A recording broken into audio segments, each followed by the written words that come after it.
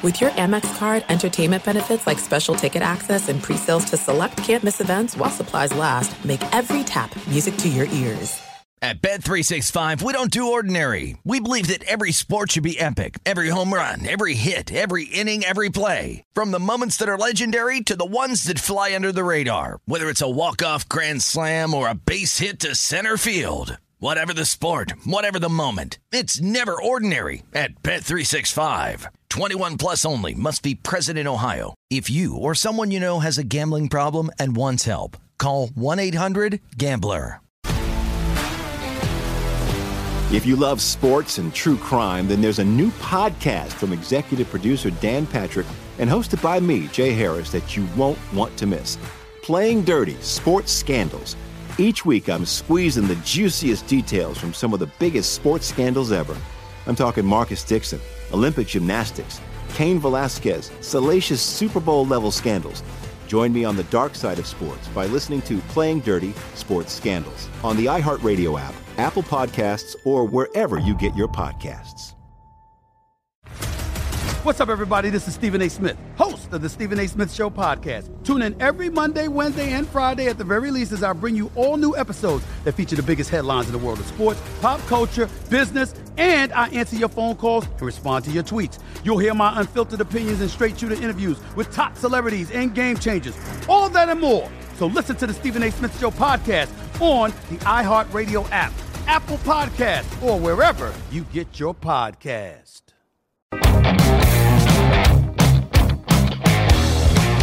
America's two great pastimes collide on this podcast. It is baseball and making money. From the dog days of summer through the October Classic, Greg Bases Peterson's going to be free swinging at the betting board as he tries to hit a grand slam for your bankroll. Now here is GP.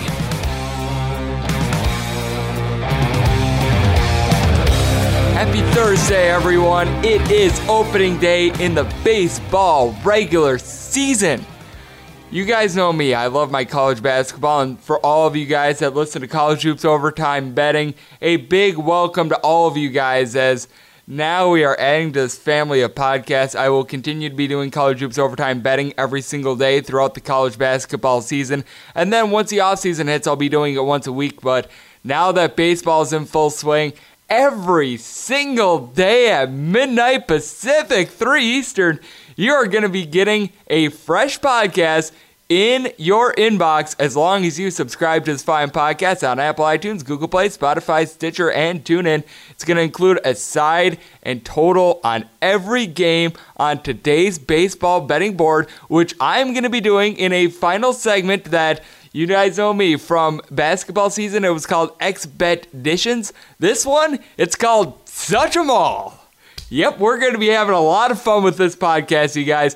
Coming up in the second segment, Dan Zimborski of Fangraphs going to be joining me. We're going to be talking about the offseason moves, talking about teams to bet on, going to be talking about teams that might be ascending, might be declining, so be on the lookout for that.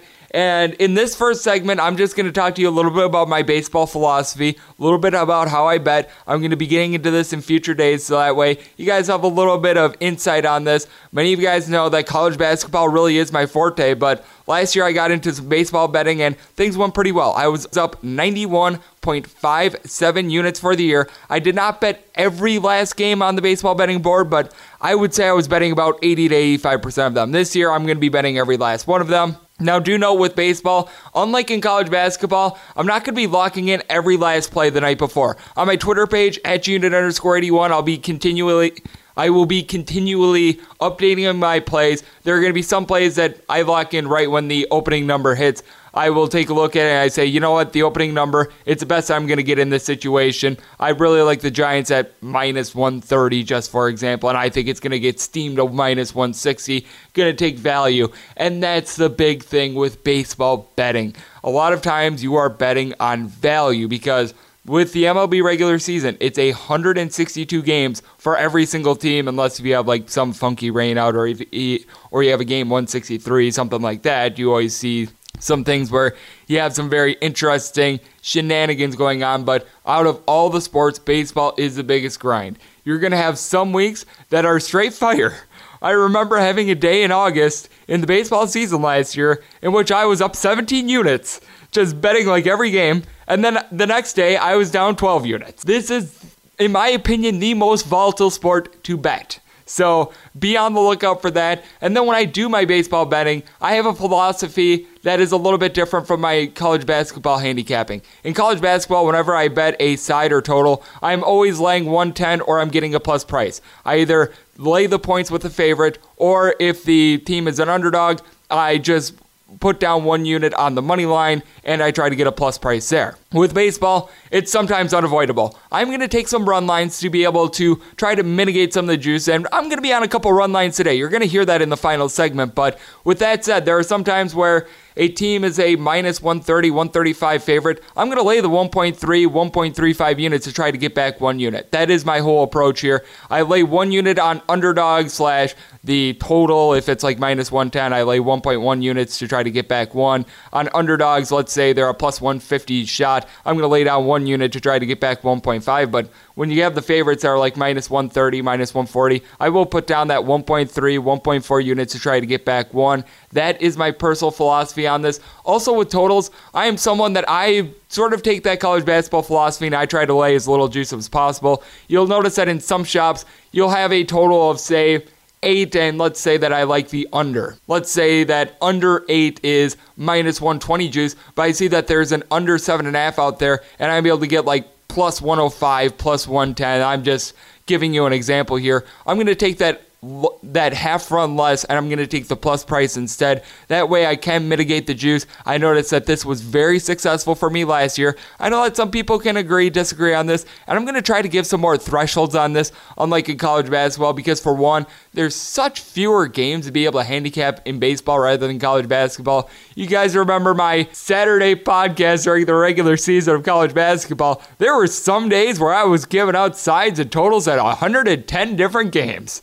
It was absolutely insane. In baseball, if you have a rainout or two, the absolute max that you could be at is like 16 or 17 games. And then obviously, some of these games are going to change a little bit more because you do have lineup changes, you do have pitching scratches, everything like that. So I'm going to be noting that more on my Twitter page at unit_81. So really, the podcast and my Twitter feed do go hand in hand with this, but I always find that with the podcast, I'm able to go much more in depth with my analysis and what I'm seeing with these games, which is why I'm going to be doing this podcast. I'm going to be doing it every single day for you, and obviously, if there's like a lineup change, I will be explaining that on Twitter. So don't worry, if you have a question on a game in which there are some changes, I will be responding to that. If you ask about a game in which there's absolutely no change, I will just obviously refer you to the podcast. But I feel like that's the most fair way of doing it. And like I've been saying, betting baseball is all about long-term value. So you're going to be noticing some volatility. I actually got down like 15 units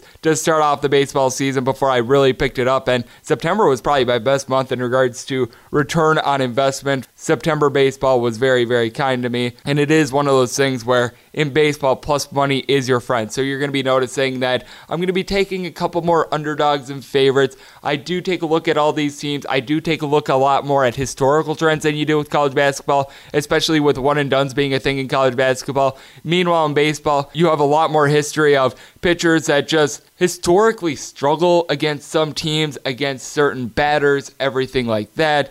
You've got pitching splits, like there are some pitchers that they just can't get righties out to save their lives. They're going up against a team that is just full of lefties and they can't pitch against lefties to save their life. It's one of those things where it's going to cause me to go to one team or the other. So there's going to be a lot of that. We're going to be trying to get into as much depth with that. You're going to get into fielding independent, going to be getting into strikeout rate, everything like that. Obviously, there's not going to be as many numbers the first couple weeks of the year because right now we have absolutely no numbers because no games have been played throughout the regular season. And let's face it, spring training is merely a tune-up. You can gauge a little bit through spring training, and I'm going to be asking for Dan Zimborski's thoughts on what he saw from some players that he thought had good/bad spring trainings as well. But with that said, spring training, not necessarily a gauge of how good things are going to be in the regular season, just as Shohei Ohtani. And then one other thing that I know that a lot of you guys were asking me about is whether I play full games or F5s.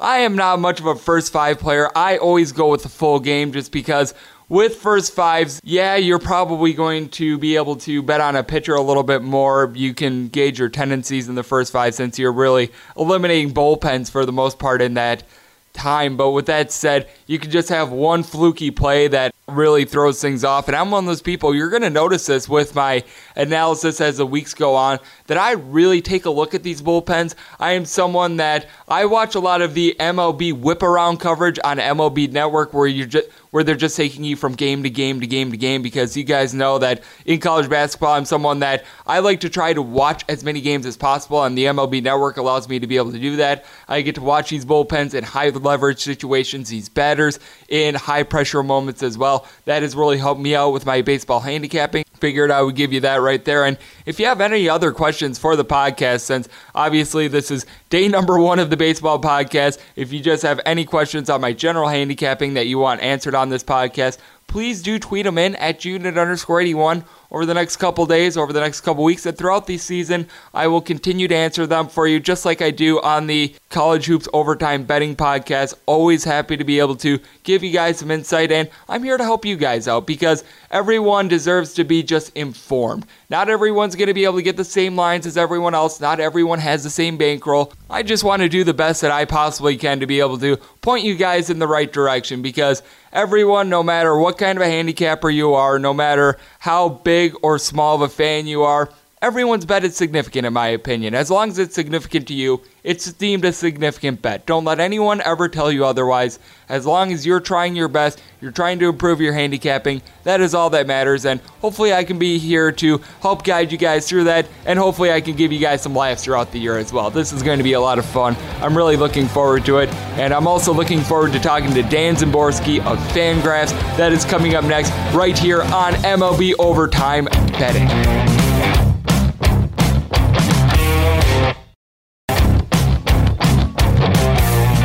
Greg is going to the bullpen as he makes a call to the Azuña hotline. And welcome back to the podcast, MLB Overtime Betting. And it is a great pleasure to be joined by our next guest as we're back here in the Azuña Tequila Studios out here in Las Vegas. Dan Zimborski does tremendous work for Fangraphs. He is a guy that he tracks a little bit of everything in baseball, one of the most knowledgeable guys in regards to sabermetrics and the ins and outs of the game, and he is joining me right now. You can follow Dan on Twitter at @TheZimborski, and the last name is spelled SZYMBORSKI. Dan, how are you today? I'm doing well. How are you today? I'm doing good, thank you. I just wanted to make sure I didn't get any of those letters wrong, because I'm just like, did I say a C or a K? But I think we got it on that one, so I was very proud of myself. It made me have a life of good spelling, because I had to learn to spell that as a 4-year-old. So once I could spell my last name, I can pretty much spell anything. Exactly. And one thing that we know how to spell is, well, a lot of money, as a lot of guys got paid over the offseason. Mike Trout got his extension, Bryce Harper, Manny Machado, all these guys got paid.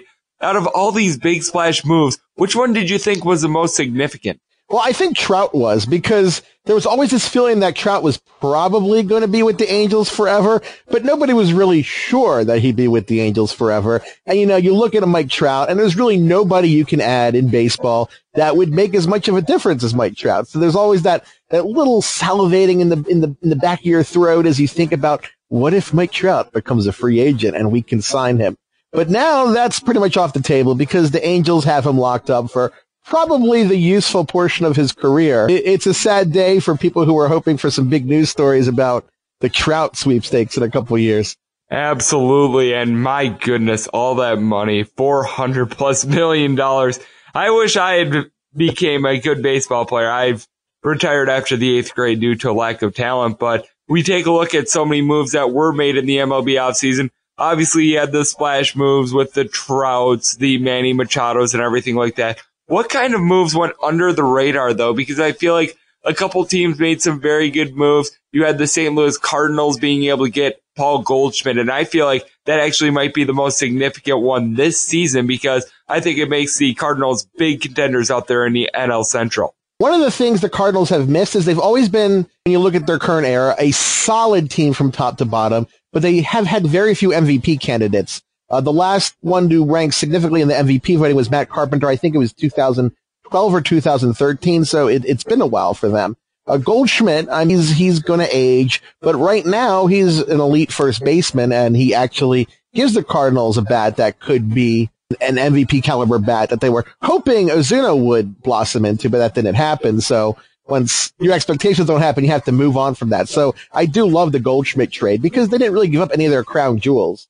That's so huge as well, because those are always going to come into play during the stretch run. And do you think that the Cardinals have a legitimate chance to be able to win the NL Central? Because we know that the Milwaukee Brewers bring back Mike Moustakas and all those guys. It seems like if they're able to get a healthy Jimmy Nelson, they're going to be pretty strong in the pitching staff, because I know that they're starting Chacin for their opening day starter. You've got the Cubs. They're obviously locked, loaded, and ready for bear. And then you've got, well, the Reds being the Reds. The Pirates actually have a little bit of something, but I just don't think that this is going to be their year. Yeah, I theoretically they could. It's just such a tough division right now, because even the Reds are a significantly better team than they were last year. I don't think they're really divisional contenders the same way the top three teams are. But the Cubs are reeling a little bit. It's a team that isn't spending as much as they used to, or at least trying not to. And of course, you see them saying, oh, we're out of money. Nobody really believes that, but if they're not actually spending money, it's the same effect as being out of money. And the Cubs, they've traded a lot of their minor league system for late season moves. Like you look at the Aroldis Chapman trade, they've given up some real value, and they don't have the depth that they used to have. And that's kind of left it open to the Brewers and the Cardinals. The Brewers made another signing that I thought was one of the best of the offseason, was getting Yasmani Grandal for 1 year, a 1 year contract for a top tier catcher. That's a coup. Some of it, of course, is due to the kind of depression in the market, but the Brewers did see the way the tiles were leaning and made that signing for Grandal and made that short-term deal for Moustakas.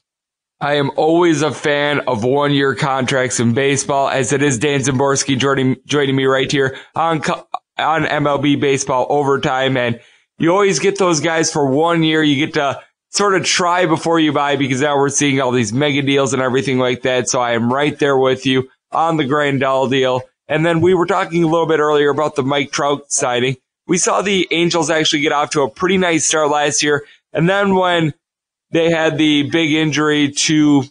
They had a lot of injuries last year. Oh, yeah. The Angels always do, and they always seem surprised when they do. I mean, they pretty much had Andrew Heaney and Barria carrying the rotation, and they lost Shoemaker, they lost Richard. I mean, it was a pretty brutal list. Oh, yes, I'm right there with you. And then I just realized who I was forgetting about with the Angels a few minutes ago, and I feel stupid for forgetting. Shohei Ohtani. What are the expectations for him this year? Because it felt like when he was injured last year, it just sent this team completely down the tubes. Is there any expectation whatsoever for him to play this year? Well, he's going to hit this year, and his offense was better than expected. Yeah, I can't believe we kind of skipped over the 300-pound gorilla in the room. There was a 1,000-pound gorilla in the room. Ohtani's injury. They did get a lot from him, just with the bat instead of pitching. Obviously, in the short term, the pitching's not going to be a thing again. And I think they had to be very careful, not to end up making setbacks for his pitching progress. That's why you're going to see him as a DH probably entirely. But no, you're looking at, 2020 for him to return to the mound. But I think he'll be a plus this year offensively. I mean, he was last year. I think he exceeded everybody's wildest expectations there. Oh, I am right there with you. I had no expectations for him after spring training. Taking a look out there in the AL West, you had the Angels all banged up and everything like that. And then the A's, they just laid an egg when they went to Japan. What was your thoughts on that? Because I know that the A's had just such a remarkable stretch run last year, but they were really doing it without any starting pitching. They had Mike Fiers in their starting rotation at the number 1 spot this year. It just feels like they're due for a little bit of regression. It does feel that way. I know a lot of times I look at a team, and when they outperform how I expected, a lot of times I can see, oh, that's where I was wrong. But I still look at that team, and I just don't see a 97-win team there. I see a team that has a lot of, valuable players. I think Matt Chapman is a really solid player. Chris Davis is one of the best power hitters in the majors. They had a lot more contribution from guys like Mark Canha and Chad Pinder than I expected. But they got a lot of play from, guys like Edwin Jackson. They had Brett Henderson kind of healthy, which is an unusual thing. Sean Manaea, who is injured, and so that's not even an issue for them to have in 2019, at least early. I don't remember if he's coming back late in the year or not. And of course, Fiers was solid with the A's. I just don't see them being as good this year as last year. And I think the Astros probably are happy to have a breather because they did not expect to have as much of a race as they did. No, they certainly did not. And speaking of the Astros, they are just loaded once again. They have built this program the right way. You've got Springer out there in the outfield. You've got all those power bats. You've got so much starting pitching. Do you feel like they're perhaps the best team out there in the AL? I know that the Yankees obviously going to have something to say about that. The Red Sox are the World Series champs, but it feels like these three are really the big three out there in the American League. Yeah, that's absolutely the big three. I think it's interesting that American League and the National League have kind of flipped in some respect because you go back, 3 or 4 years, it was the National League had a few teams at the top and a lot of teams at the bottom. But now the AL's like that. You look at the top of the AL and you look at the bottom of the AL and there's barely a middle. It almost feels like they shouldn't have 2 wild cards this year in the AL. I do think that the Astros are in that, that discussion for the best team in the league. I'd probably give it to the Yankees by a hair, but I think that if injuries strike both teams badly, the Astros have a little better depth to handle that issue. I certainly think so as well. As it's Dan Zimborski joining me right here on MLB Overtime Betting. And Dan, when you take a look at the landscape of baseball, there's always a couple teams like the A's, who we brought up a little bit earlier, that they just jump out from out of nowhere.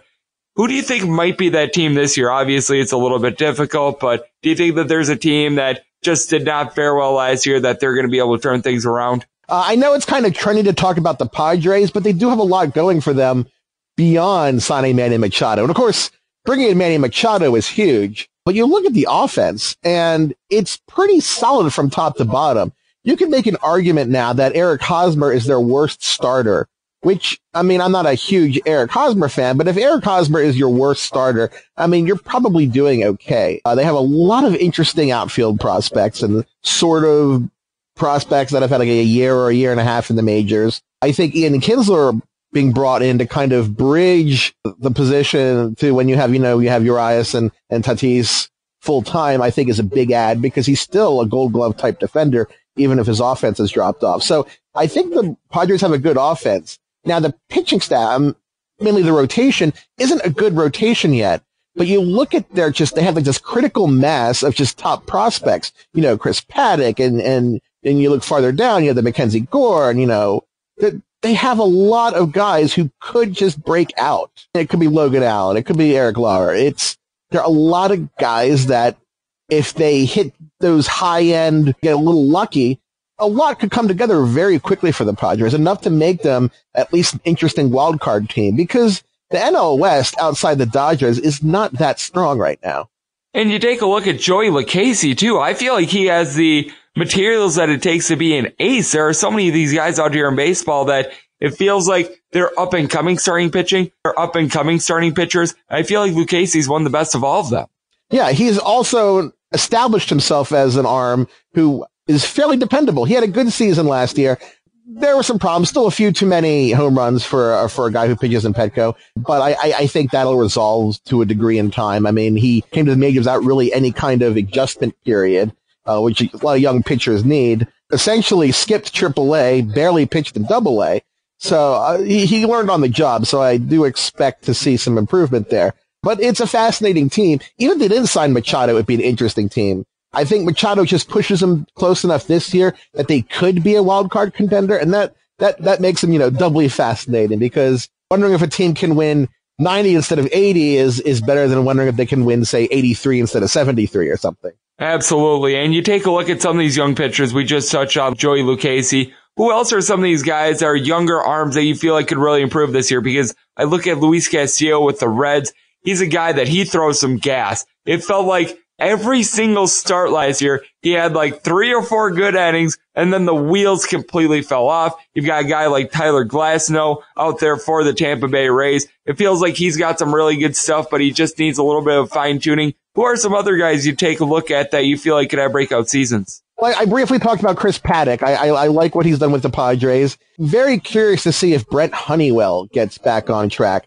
because I really, really liked him as a pitcher before, of course, his injury And Blake Snell kind of leapfrogged him in the organization and kind of standing. But I really want to see what they get from him this year. Maybe because I miss having a real screwball pitcher in the majors. Fernando and then because the screwball's a fun pitch. I would like to see if some of the Brewers, guys that are just kind of hanging around the rotation breakout. I'd love to see Jimmy Nelson return, although I don't know if you can call him a young guy. There's Corbin Burns, Brandon Woodruff. There's a lot of guys out there, and sometimes you don't know. I liked Blake Snell. I didn't like him. I didn't think he was going to be the Cy Young contender. So we'll see. Absolutely. As it stands, Zaborski joining me right here on the podcast. And Dan, and speaking of which, was there a player or two out there in spring training that really did impress you that you think is going to be due for a breakout year? I don't know if I call it a breakout potential, but I did like seeing Lewis Brinson actually hit the ball a little bit in spring training. I mean, he hit 5 home runs, and after his major league performance so far, let's just say, has been less than expected. I mean, he was a disaster last year. It was just a mess. He was at the point where you really had to change how you feel about him the way he's played, because he's missing everything. I do like what Ryan McMahon's done in the Rockies. It's still to be seen how much room they actually find for him in the lineup. Moncada has been walking a lot. I mean, he hit like 350 in the spring, so I'm always hopeful that he'll break out. We'll see. And I was glad to see that the Mets aren't going to play service time games with Pete Alonso, because the NL East looks like it's going to be a pretty close division. And with 4 teams involved, it's really, really hard to give up that even half a game worth of wins for a possible cheaper season 7 years down the road. I was happy to see the Mets actually reward Alonso for a spring performance, because it's hard to have the guy hit 1,000 OPS in the spring, tell him that he's not ready for the majors, and then he's magically prepared for the majors after 3 weeks in the minors. It's like, that would strain credibility a little bit, I think. Exactly. Chris Bryant 2.0 precisely. So that would have been very... And he's not happy. There are consequences of that. You don't just get the free season. You have... The players know exactly what's going on. Oh, yes, they do. Yeah. I am right there with you. And then this is a betting show out here. So last year, a big money maker for me was just betting whoever in the world the Orioles were playing against. Are the Orioles our team once again to bet against every single game, or is there someone else that you're looking at? The Orioles, I mean, you expect it to happen. It's part of the plan, but the Orioles are going to be just so terrible this year. Most teams, even like bad teams, tend to have, a saving grace. But the Orioles are literally at the bottom of the league at every position except relief pitching, where they have a couple guys still at the top. I mean, Jesus Sucre is going to be the starting catcher initially with Pedro Severino. Chris Davis could have an amazing comeback and still be a replacement level player in 2019, because that's how bad he was in 2018. Don't put your money behind hoping the Orioles do well. I'm just taking a look at this roster right now. You've got like Andrew Kashner at the starting pitcher, Dylan Bundy, who is awful. You mentioned Sucre. Oh my gosh. Jonathan Villar is the guy that they're really hanging their hat on in the infield. Ooh, unless if Trey Boom Boom Mancini comes through, this could be another 100-plus loss season. I think it's going to be a 100-loss season. The weird thing about the Orioles is they actually were a little bit unlucky last year, because they probably shouldn't have been quite a 115-loss team. I mean, they did have 2/3 of a season of Manny. They had 2/3 of a season of Gosman. If they actually got worse, then, they'd be the worst team of all time, because they weren't that far from the 62 Mets. Not as bad as the Cleveland Spiders, but there was some owner chicanery going in there, which we won't get into. But I think it's a 110-loss team. Oh man, that means that if you're betting over unders, you need a very, very low number if you're going to take the over on them. I think the over under for their win total is currently 59 at most places I'm seeing in Las Vegas. Oh yeah, don't take the over on 59. I would not do that. That's bad. When you throw out there, they only have an over under of 59, and you recommend the under. Not a redeeming quality right there. I mean, 59 wins would be 12 better than they did last year. 12 better than a team that had Manny Machado for half the season. Oh, man. I mean, it's part of the plan. It's not that the Orioles are poorly run right now. It's that, the house was so dilapidated, all they could do is tear it down and start over. But in 2019, they'll be pretty funny. They'll be, there's a thing. If you're going to be terrible, be really legendarily terrible. Don't just be boring terrible. Going 62 and 100, you're a bad team, but you're not notably bad that it's interesting. When you lose 115 games, you're an interesting bad team. Like the 1988 Orioles, they were interesting because they started the season losing 21 straight games. If you're going to fail amazingly.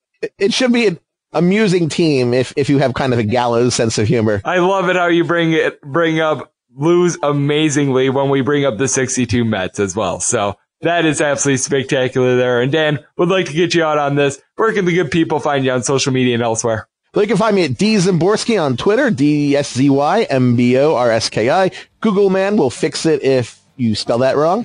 I'm a senior writer for Fangraphs these days. I still contribute to ESPN.com, and that's pretty much what I do. All right, fantastic. And a big thanks to Dan Szymborski for joining me right here on MLB Overtime Betting. And coming up next, it is opening day, and I've got to give you my bets for this first day of the baseball season. That is coming up next right here on the podcast.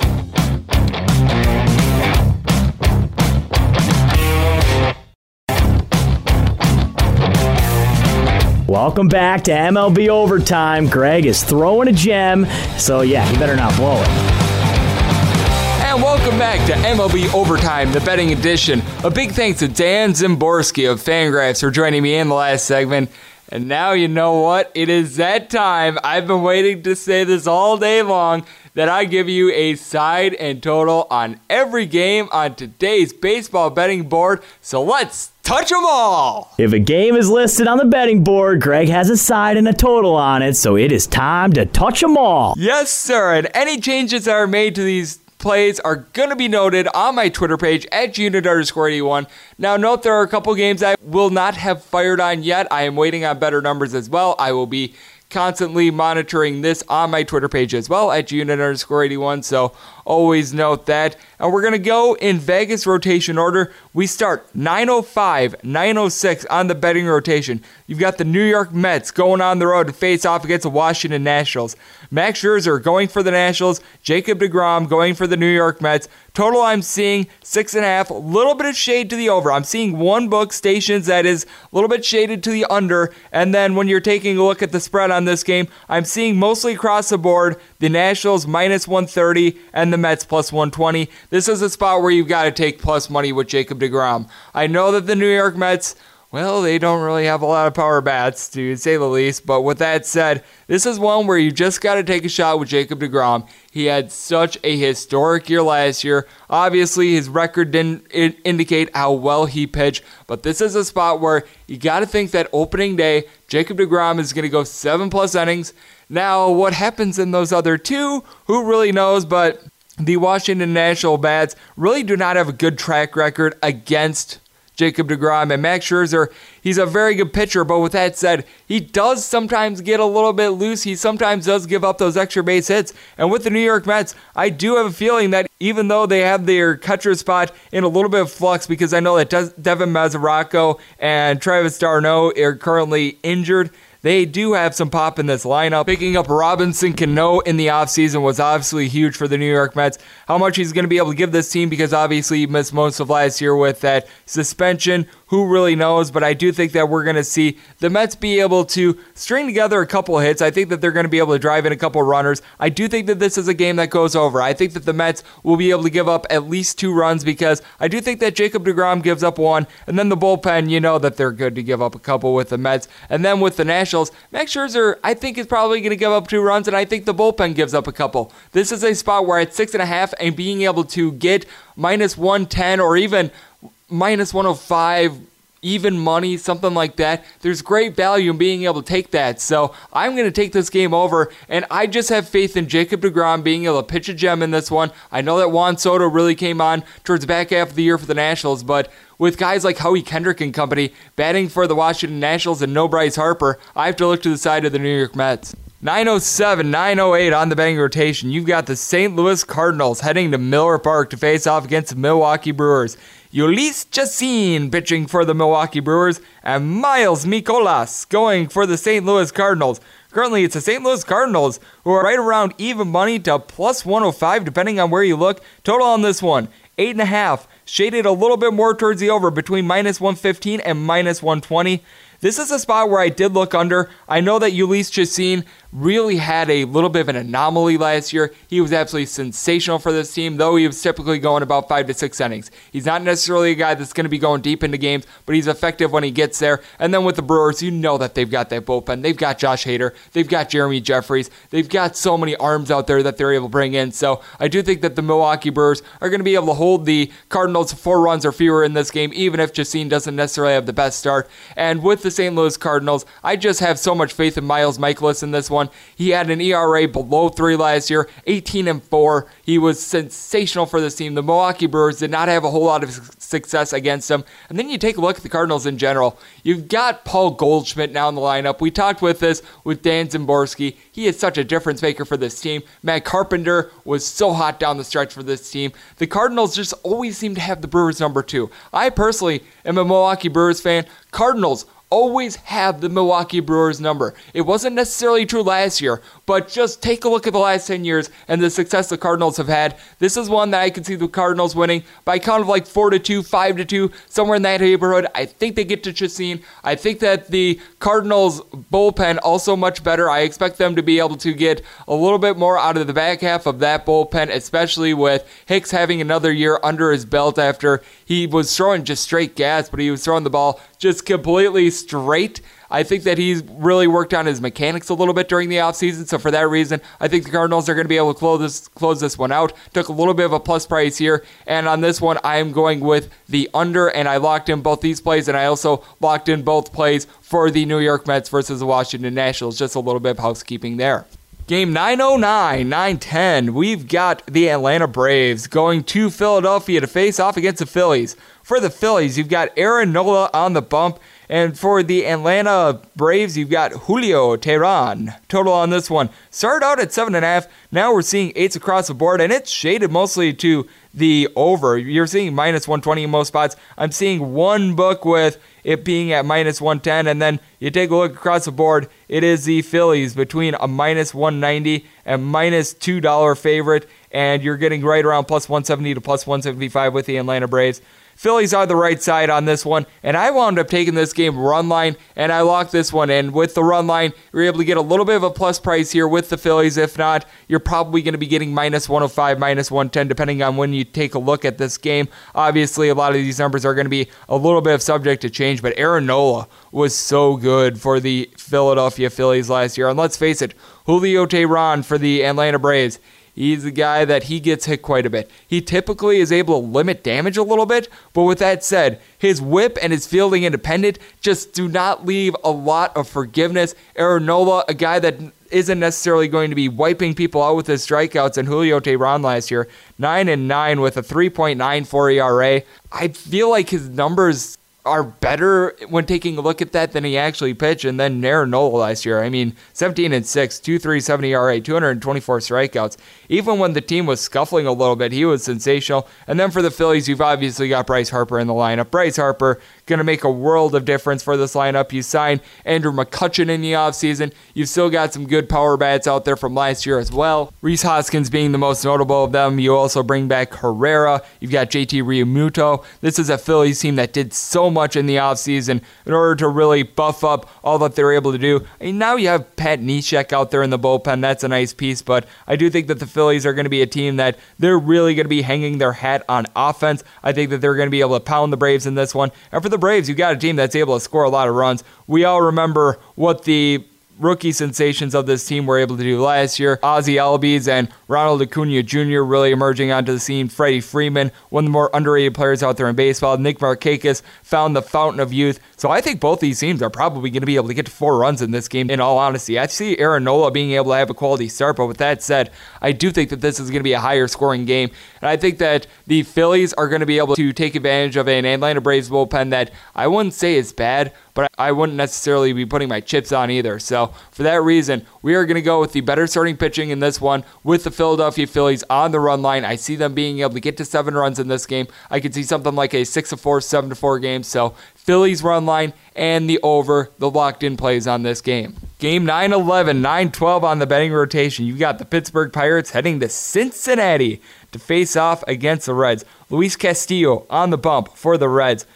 Jameson Taillon pitching for the Pittsburgh Pirates. The total on this one I'm seeing is 8, with it mostly shading to the over, though I am seeing some 8.5s out there with the under at -120 in most of those cases. And then with the Pittsburgh Pirates, they're right around a +110 underdog, and you're seeing right around -118, -120 on the Cincinnati Reds. I remember being in the VSiN studios last year, and we just saw Luis Castillo get steamed up time and time and time again. We talked about him with Dan Szymborski. It seems like he's an up-and-coming pitcher, but it's one of those things where I need to see it before I can believe it with Luis Castillo. He's got great upside. He's got great potential. And with that said, I think that there's going to be a whole lot of runs scored in this game because with the Cincinnati Reds, you've got some good power bats. We all know that Scooter Gennett is able to rake. You've got Joey Votto, who does a good job of being able to hit the ball at the park. With the Reds, you don't have much of a bullpen. With the Pirates, well, they had their offense scuffling a little bit last year, but you still do have some power bats out there as well with Pittsburgh. You add Melky Cabrera to the outfield, and then you've got Corey Dickerson out there as well. That's a little bit of a step up. Sterling Marte is a guy that I need to see a little bit more out of with the Pittsburgh Pirates because he headed 277 with 20 home runs last year, but it just felt like he really was sort of a guy that came and went. I just don't know what it is about Sterling Marte, but he's a guy that's always been a little bit of an enigma to me. But with that said, I really do like the way that Jameson Taillon is able to pitch. And for the Reds, I just still have such questions with their bullpen. I have a feeling that this is going to be a very good over team this year, as last year we noticed towards the back half of the year they were playing a ton of overs as well. And I think that the Pirates, I think they're probably going to give up like 4 runs in this game, but I could see the Pirates getting to 6 themselves. I think that the Pirates are going to be able to get a quality start out of Jameson Taillon. I think they're going to be able to do just enough to be able to close the door. And I think that Luis Castillo is going to be giving up a lot of walks. I could see him having like 4 or 5 good innings and then just having a blow up in the 6th. I think that's going to allow the Pirates to be able to win this game. So locking in the over and the Pittsburgh Pirates on this game. Game 9-13, 9-14 on the betting rotation. For the Arizona Cardinals hitting the road to face off against the Dodgers, it is Zach Greinke on the bump for the Diamondbacks as the Dodgers send out their Hyun-Jin Ryu, and the total on this one is 7.5, shaded to the under. I'm seeing -115 and -120 all across the board. And then in this one, it is the Diamondbacks that are catching between +140 and +145. Meanwhile, the Dodgers are laying 155. This is one where I'm looking at the Dodgers, but I've yet to fire in on this one. If I can get like +150, though, with the Arizona Diamondbacks, I might look at taking a look at it, just because with Hyun-Jin Ryu, he's a very solid starter. He actually had an ERA of a sub-2.5 last year. He was very solid for this team. He does have some injury and durability concerns, so that is always something to note. And the Dodgers, they might have their bullpen taxed a little bit more towards the front end of the season because they're currently without Clayton Kershaw. But with that said, the Dodgers bullpen isn't necessarily great, to say the least. You've got guys like Ferguson out there that are able to do a little bit of something, but it's not necessarily a team with redeeming qualities. But man, if you're backing the Diamondbacks here, you need Zach Greinke to go at least 7 because Archie Bradley looked absolutely awful in spring training, and he was absolutely awful towards the end of last year. I know that Dodger Stadium really doesn't yield a lot of runs, but I did wind up taking this total over just because I do think that the Diamondbacks, even though they have taken a massive step back with regards to their hitting, they no longer have in the fold Paul Goldschmidt along with Gene Segura, but they still do have a couple power bats. I know that they also gave away A.J. Pollock in the offseason, so man, you are looking at a completely rebuilt Arizona Diamondbacks lineup, but Their outfield does have some good mashers. You've got Adam Jones coming over from the Baltimore Orioles. He's a guy that's able to give you some home runs. Dean Peralta is a guy that really goes under the radar as well. He had a very good year last year. I think that he's a guy that could take a step forward and really be a good power bat for this team. And then you round it out with Ketel Marte, a guy that was able to hit 14 home runs, drove in 59 runs last year. I like what he's able to do. Noah Ahmad in the infield is a guy that is a little bit more of a defensive stopper, but he actually hit well during spring training as well. You've got Dyson out there, so you do have some bats for the Arizona Diamondbacks. And with the Dodgers, you've just got a glut of guys that are able to hit. They traded away Yasiel Puig in the offseason, and Jock Peterson looked just absolutely atrocious during spring training. But with that said, just take a look at this lineup. Corey Seager, Justin Turner, Max Muncy. They now have A.J. Pollock, who I was talking about earlier, Cody Bellinger. There's just so many guys that can hit for this team. This is a total I have to take over because I think that the Dodgers could easily get to 5 runs in this game. Even if this line drops a little bit, it might be one where I might even take a look at the LA Dodgers, depending on who the Diamondbacks are going to be sending out there for relief pitching, because this is just an interesting total here, because there's some realm in which there is a line move in which I'd probably take a look at the Arizona Diamondbacks on the run line, but if this line stays steady, I might actually take a look at the Dodgers on the run line itself. So this is one where I am currently in wait-and-see mode on where this line goes in regards to the side. But with that said, I've already fired in on the over of 7.5. I do think that the Diamondbacks are going to be able to get at least 3 runs, and I think that the Dodgers have a great likelihood of being able to get to 5 in this spot. So fired in on the over for the side. That is one you're going to need to check my Twitter page on in the morning at @unit_81. Staying in the NL West, you've got 9:15, 9:16, as it is the San Francisco Giants hitting the road face-off against the San Diego Padres.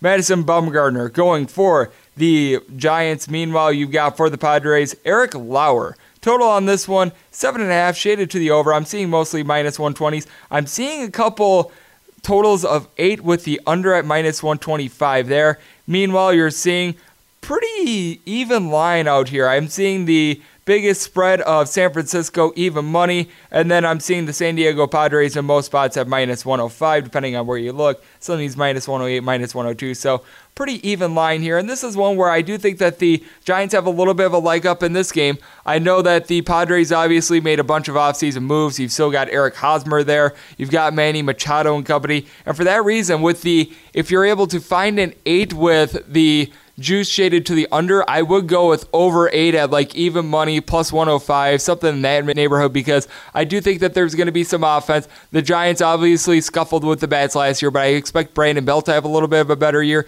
You've still got Buster Posey in the lineup, and this is a Giants team that I think is going to be coming out a little bit hot to begin the year, because this is the last year of Bruce Bochy. Madison Bumgarner, we saw his velocity decline a little bit last year, but with that said, he's still a very good pitcher. Eric Lauer is a guy that really did come on for the Padres last year, but I still have some questions with him, especially on opening day. I think it's going to take a little bit of time for this Padres team to be able to mesh, and I do think that the experience of the Giants at least going to be able to help them out a little bit in the short term. Obviously, they don't have Andrew McCutchen, which they had to begin the year, and then they traded him away to the New York Yankees towards the midseason mark last year before the trade deadline. But with that said, I think you've got enough bats with the Giants, and you still have a couple questions with the Padres bullpen that I think that they're going to be able to get to 5 runs in this game. I think they're going to be able to win it as well. Giants obviously still have some things to shore up with their bullpen as well, so I do think that there's going to be some runs being scored with both these teams improving on offense, even though it is going to be played in Petco Park, which, oh, by the way, the dimensions have been changed on Petco Park in recent years, which makes it a little bit less of a pitcher's park than it was in past years. So for that reason, I'm going to go with this game over, and I'm going to go with the Giants, both these plays locked in. Game 9-17, 9-18 on the Bang rotation. You got the Rockies heading to Miami to face off against the Marlins. You've got Kyle Freeland, who was sensational last year on the mound for the Rockies. And for the Miami Marlins, Jose Urena, as the total on this one is 8 shaded to the under, and I'm also seeing it's essentially a 50-50 split with 8 shaded to the under, and then you've got 7.5 with the over shaded up there, so it depends on whether you want to go 7.5 or 8, and then I'm currently seeing the Rockies as a minus 145 favorite in a lot of spots, but I am seeing some minus 140s and even a minus 138 out there as well. This is one where I posted out there the Rockies, and I'm going to be on this team no matter what. I don't care what this winds up being. I'm going to be taking Rockies money line here, but with that said, I am waiting a little bit because I am noticing a little bit of money coming in on the Marlins. I'm going to try to see if the Rockies are able to get down a couple extra cents so that maybe I can get something like a 125 or a 130 if I'm really lucky. Not sure if it's going to be able to get there, but I really do like Kyle Freeland. He's a pitcher that I was really looking to back last year. And then when you take a look at the Colorado Rockies, you do have so many guys that are doing a good job of being able to hit for this team. We all know what Nolan Arenado can do. He's been a MVP performer for this team for many years with both his glove and his bat.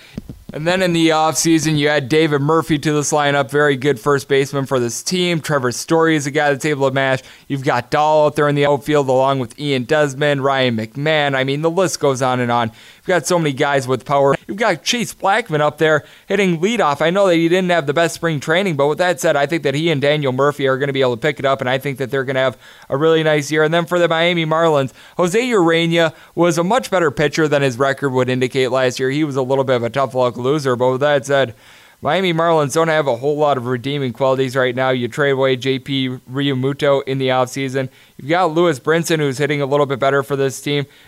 But with that said, I'm right now taking a look up and down the lineup, and I don't know a whole lot of these guys. You know, Martin Brado is able to give this team a little bit of production. He had a couple of good years with the Atlanta Braves. You have Brian Anderson, who had 11 home runs last year. Ugh. I mean, I don't know what to say. I think this could be just a massive blow here by the Rockies. I wound up taking this game over because I think that Colorado might be able to get to 6 runs in this game. I just don't know what you're going to be able to get out of the Miami Marlins. What we did notice with the Rockies, though, and this is something that is so important with betting this game, the Rockies with Kyle Freeland had one of the best F5 records, at least Freeland did as an individual. And then the Rockies bullpen was awful last year. I mean, awful. So I think that Freeland could give up like no runs in 7 innings, and then the Rockies could still give up 3. But with that said, with all the firepower that the Rockies have, I think they get to at least 5 in this game. So for that reason, I do think that the Rockies are going to be able to get the win, and I think they're going to be doing some mashing on this day. So I'm going to be taking this game over, and I am going to be backing the Colorado Rockies, and I am just merely waiting for the exact final price I get on that. 919, 920 on the betting rotation. You've got Andrew Cashner going for the Baltimore Orioles, who are on the road facing off against the New York Yankees with Masahiro Tanaka. And it is the Yankees, an overwhelming minus 380 favorite across the board. Depending on where you look, you're getting between plus 290 and plus 320 with the Baltimore Orioles. Total on this one is 9, shaded to the under. This is one in which I had to take over. Let's face it, the Baltimore Orioles don't have much bullpen pitching. Andrew Cashner is a cash burner of a pitcher. This Orioles team, we talked about it with Zan Zimborski. They don't have much. They've got Jonathan VR. Chris Davis was just an absolute nightmare. And then you take a look at the New York Yankees. You've got so many guys that are able to hit for this team. Aaron Judge, Giancarlo Stanton. You've got everyone out there. I mean, I guess that if you're getting plus 320 on the Orioles every single game and you just keep betting them, there's a little bit of value. But with that said, I don't see the Orioles being able to get to 60 wins this year. I don't see how they're able to win this game. I know that Masahiro Tanaka is prone to giving up a couple runs, and I do think the Orioles get to 3 runs, but I think that the Yankees will just absolutely hit Andrew Cashner so hard. So for that reason, I am on the over, and I am on the Yankees run line. Last I checked, the Yankees run line was right around minus 170, which obviously not ideal, but it's the only play I can really advise here. I just cannot get behind this Baltimore Orioles squad. Just like I said, no redeeming qualities here. We move on, 921, 922 on the betting rotation. You've got the Detroit Tigers going on the road to face off against the Toronto Blue Jays as we go north of the border. And on the bump for the Detroit Tigers, you've got Jordan Zimmerman. And then for the Toronto Blue Jays, it is Marcus Stroman, Tigers are about plus 130 across the board. Meanwhile, with the Blue Jays, depending on what juice you're getting, right around minus 140 to minus 145. And this is a spot where I actually look at the Detroit Tigers. I know that the Tigers don't necessarily have a lot of bats or anything like that, but Marcus Stroman just really struggled last year. He had a good year a couple years ago when the Toronto Blue Jays were able to make the postseason, but I just have not been crazy about him the past couple years. And then with the Detroit Tigers, I actually do like what Zimmerman is able to bring to the table. He's not by any means a lights-out pitcher or anything like that, but he had about a 4.5 ERA. He's fielding independent, wasn't necessarily terrible. You've got a Tigers team that is obviously in a lot of turnover. They've got a first-year manager as they can Ron Gardenhire out there in the offseason as well. But I do like that Nick Castellanos is able to give this team a little bit of pop. And then you take a look at the first base spot. They got things really shored up with Miguel Cabrera hopefully being healthy. Last year he only hit 3 home runs because he missed nearly the whole year for this team. So having a healthy Miguel Cabrera is so important for this team. You've got Candelario out there for this team as well. So you've got a couple bats for this team. With the Toronto Blue Jays, they are a team that they hit a lot of home runs and they strike out a lot. You don't know what you're going to get game to game from guys like Kendrys Morales. It's why you're going to probably see a bunch of Blue Jays games that go way over the total, and you're going to see a bunch of games that go way under the total because Justin Smoke, Randall Grichuk, there's just not a lot of consistency with them. You've got Gurriel coming over from the Houston Astros. I think that he's a guy that could give this team a little bit of something. And then Kevin Pillar is a very good defender for this team, and he's able to give them a little bit of a bat. They also acquired Eric Sogard in the offseason from the Milwaukee Brewers. With that said, I do think that this is a game that goes over. We noticed a lot of Tigers versus Blue Jays games going over last season, and I think that both these teams are going to hit quite a few home runs with the power that both these teams have. Like I said, this is a total in which is going to be feast or famine. I don't see this landing like right on 8 or 9. I see this either being like 14 plus, or I see this one being about 3. So it's one of those things where you're rolling the dice as to how many home runs you're going to get, and I think both these pitchers are going to be gas canned in this one. I do think that the Tigers have a little bit of a better bullpen because you take a look at who's right now closing out games for the Toronto Blue Jays. You've got Ken Giles. It's just not good. I am not bullish on this bullpen whatsoever. Needless to say, the Tigers don't necessarily have the Mona Lisa vetoes of bullpen pitching either, but with that said, I do think that the Tigers provide a little bit more power with Miguel Cabrera back in the lineup, so I am riding with the Tigers and the over in this spot, both locked in. Game 923, 924 on the betting rotation. You got the Houston Astros heading to the Trop to face off against the Tampa Bay Hot Shell Rays. Justin Verlander on the mound for the Houston Astros.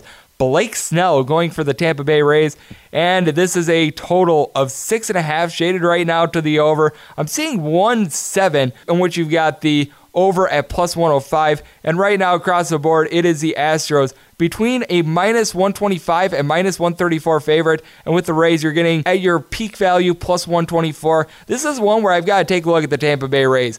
Blake Snell was the Cy Young Award winner in the American League last year for a reason, and then you've got such good relief pitching with the Tampa Bay Rays. I am really impressed by this team. I don't think that you're going to get a whole ton of production in regards to the bats, but we all know that the Houston Astros are able to rake a little bit. You've got guys like George Springer out there. We all know what they were able to do last year with Alex Bregman really coming on as well. I think that with the Houston Astros, you've got a whole bunch of bats. And then for the Tampa Bay Rays, I do feel like they are improving with regards to their bats, and then they made some big offseason acquisitions. Tommy Pham was able to give 21 home runs last year to the St. Louis Cardinals, and now he is in the lineup. Kevin Kiermaier really struggled with his bat last year, but you could tell that he was really picking it up. You bring in Mark Zunino, catcher from the Seattle Mariners, so this is a team that seems to be improving a little bit. And then at the top of the lineup, you've got a guy that is right now playing DH, and Austin Meadows, I think, is going to be able to take a little bit of a step forward. He was batting right around 290 for this team, so I think that he's a guy that's really going to be able to set the table for the Rays, and right now taking a look at the Astros, I think he's going to play, but Carlos Correa currently listed as day-to-day on the injury report, so that's something that you want to note.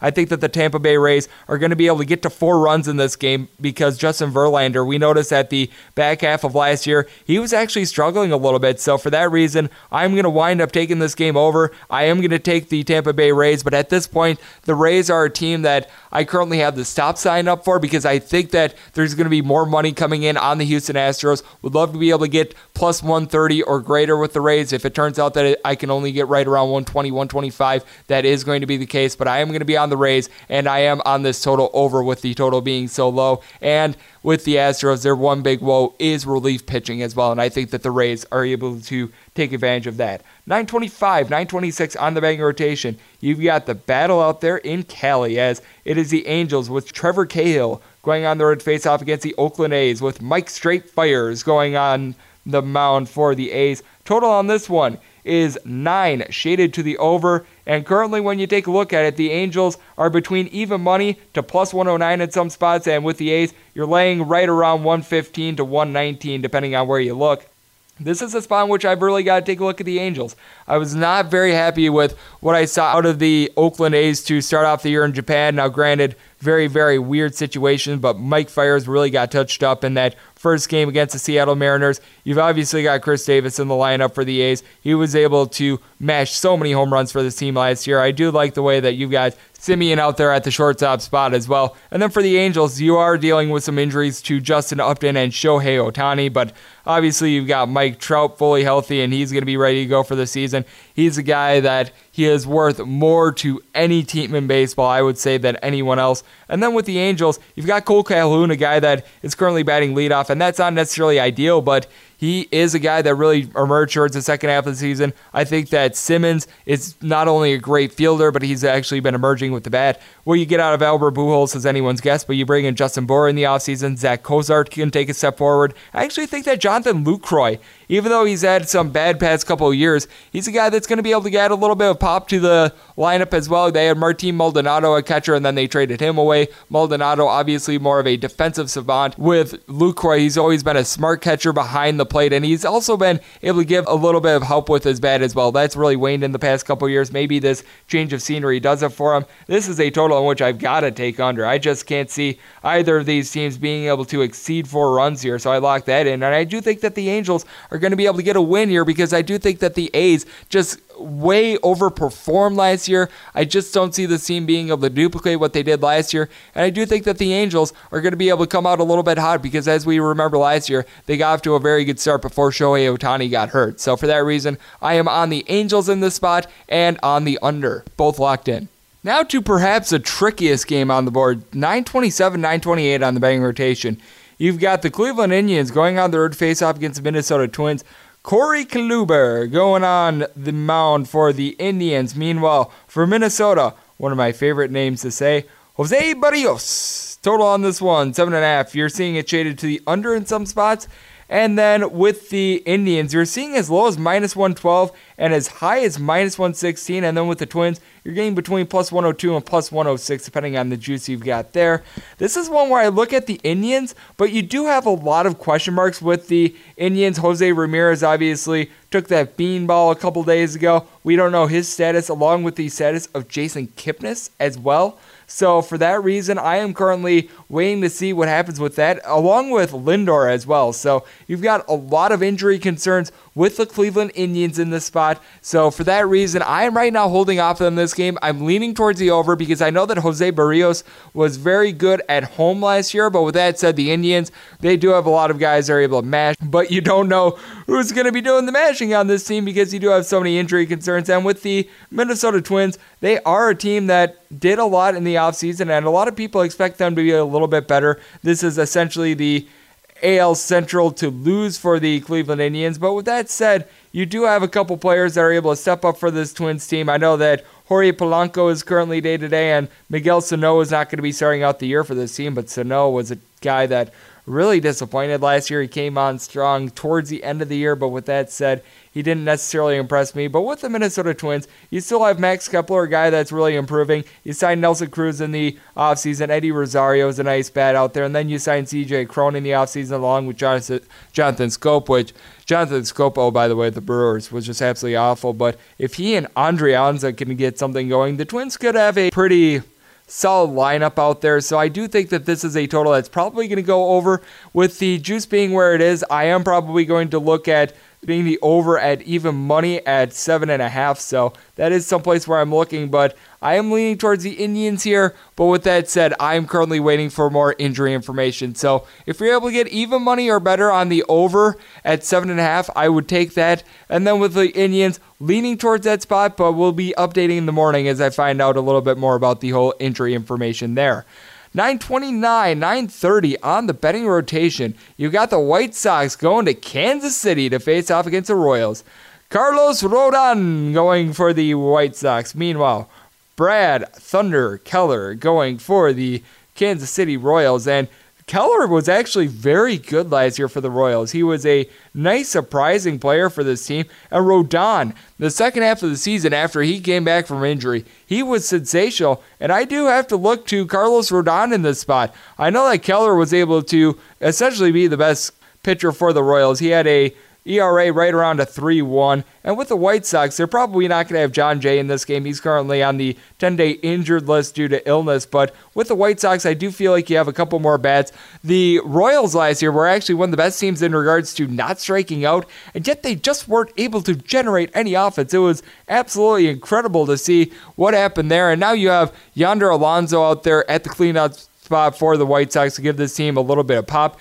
Yohan Moncada batted .235 last year with 17 home runs. Looks like he's going to be in the leadoff spot for this team, but if he's able to get something going, it could really be huge for this team because now you've got Daniel Palka giving this team 27 home runs. If he can put it together, that is going to be absolutely huge. And then with the catcher spot, Wellington Castillo is a guy that I've actually been a little bit bullish on. And then the big splash in the offseason was the White Sox fully committing to Eloy Jimenez. They signed him to that big deal. He's a good power hitter along with Jose Abreu. So you've got some pop out there with the White Sox.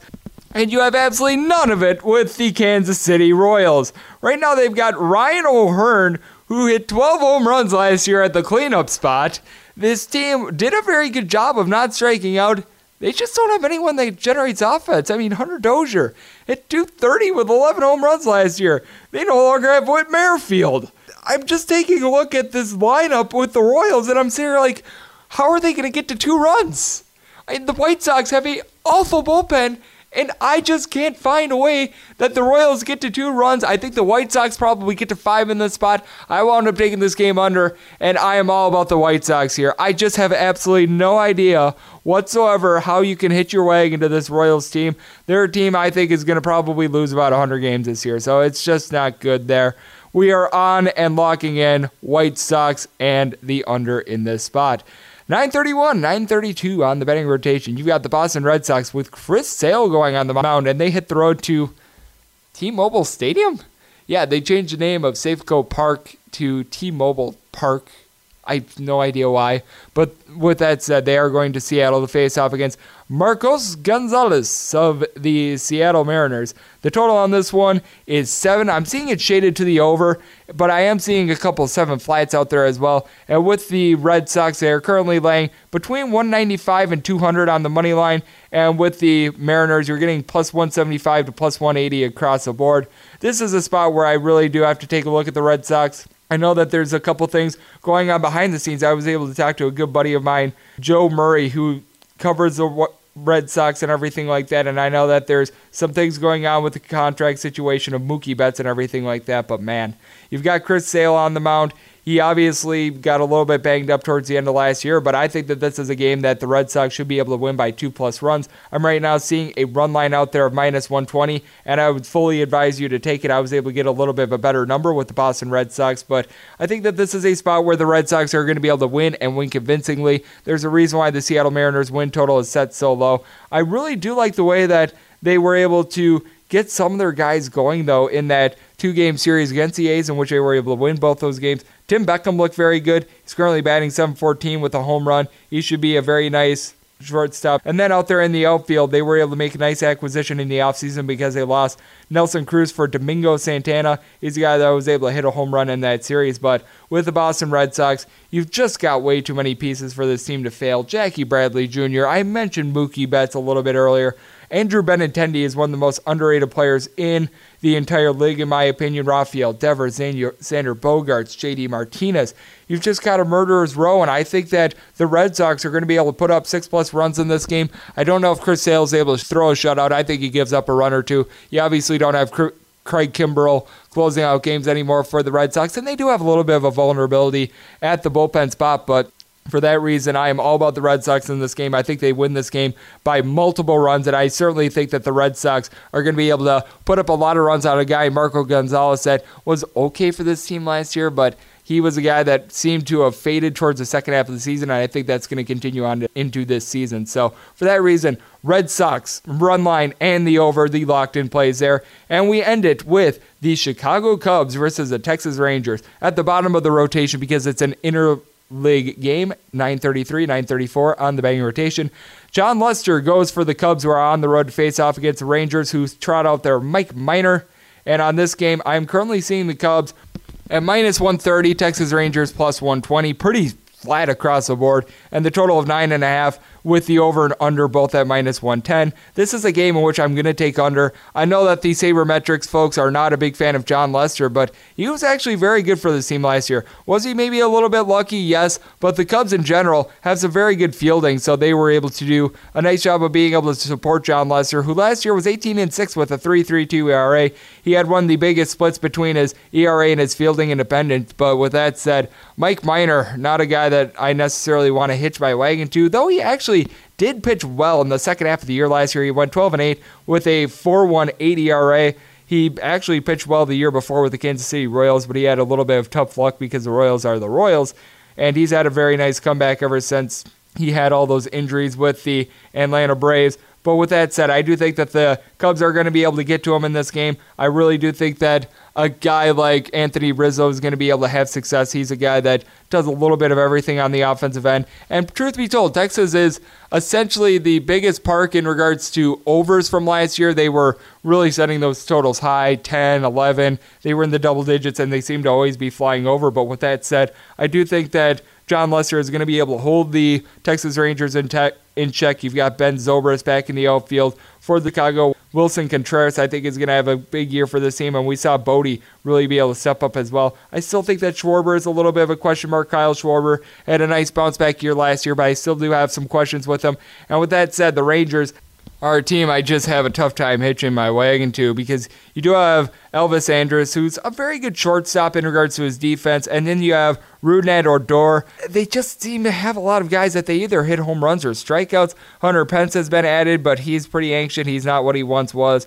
You've got Sin-Chu Chu at the beginning of the lineup, and he does a good job of being able to get on base, but he doesn't necessarily get driven in because you don't know what you're going to get out of guys like Joey Gallo and company. This is a team that is very feast or famine in that they get a bunch of home runs, and they don't have really anyone that gets on base. And the textbook definition of that is Joey Gallo, as he had nearly as many singles as he did home runs last year. Delino DeShields is a guy with great speed, but he only had 216 last year. He's currently batting at the bottom of the lineup.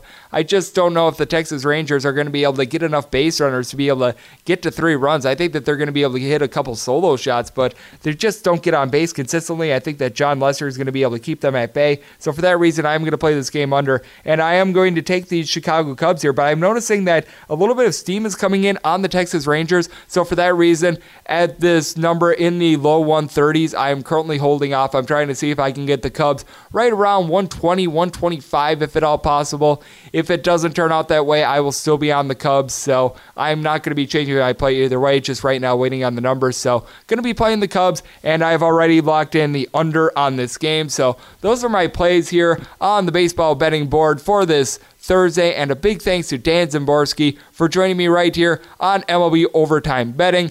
This podcast is available on Apple iTunes, which we're still being verified, so it might not be available necessarily the first day on iTunes, but if it's not, it will be within the next 48 hours, rest assured there. But even if we're not on iTunes, we're also on Google Play, Spotify, Stitcher, and TuneIn as well. You can subscribe to the podcast on all those fine platforms. As always, follow me on Twitter at unit_81 and fire in any questions that you might have, since the baseball season is young, and I'm sure that many of you guys have questions as to how I handicap baseball and everything like that. And folks, it is opening day in baseball. It is a tremendous day, and I'm sure it's going to be a tremendous season. Let's make today a successful and profitable one, and I look forward to talking to you guys again tomorrow. Thank you so much for tuning in.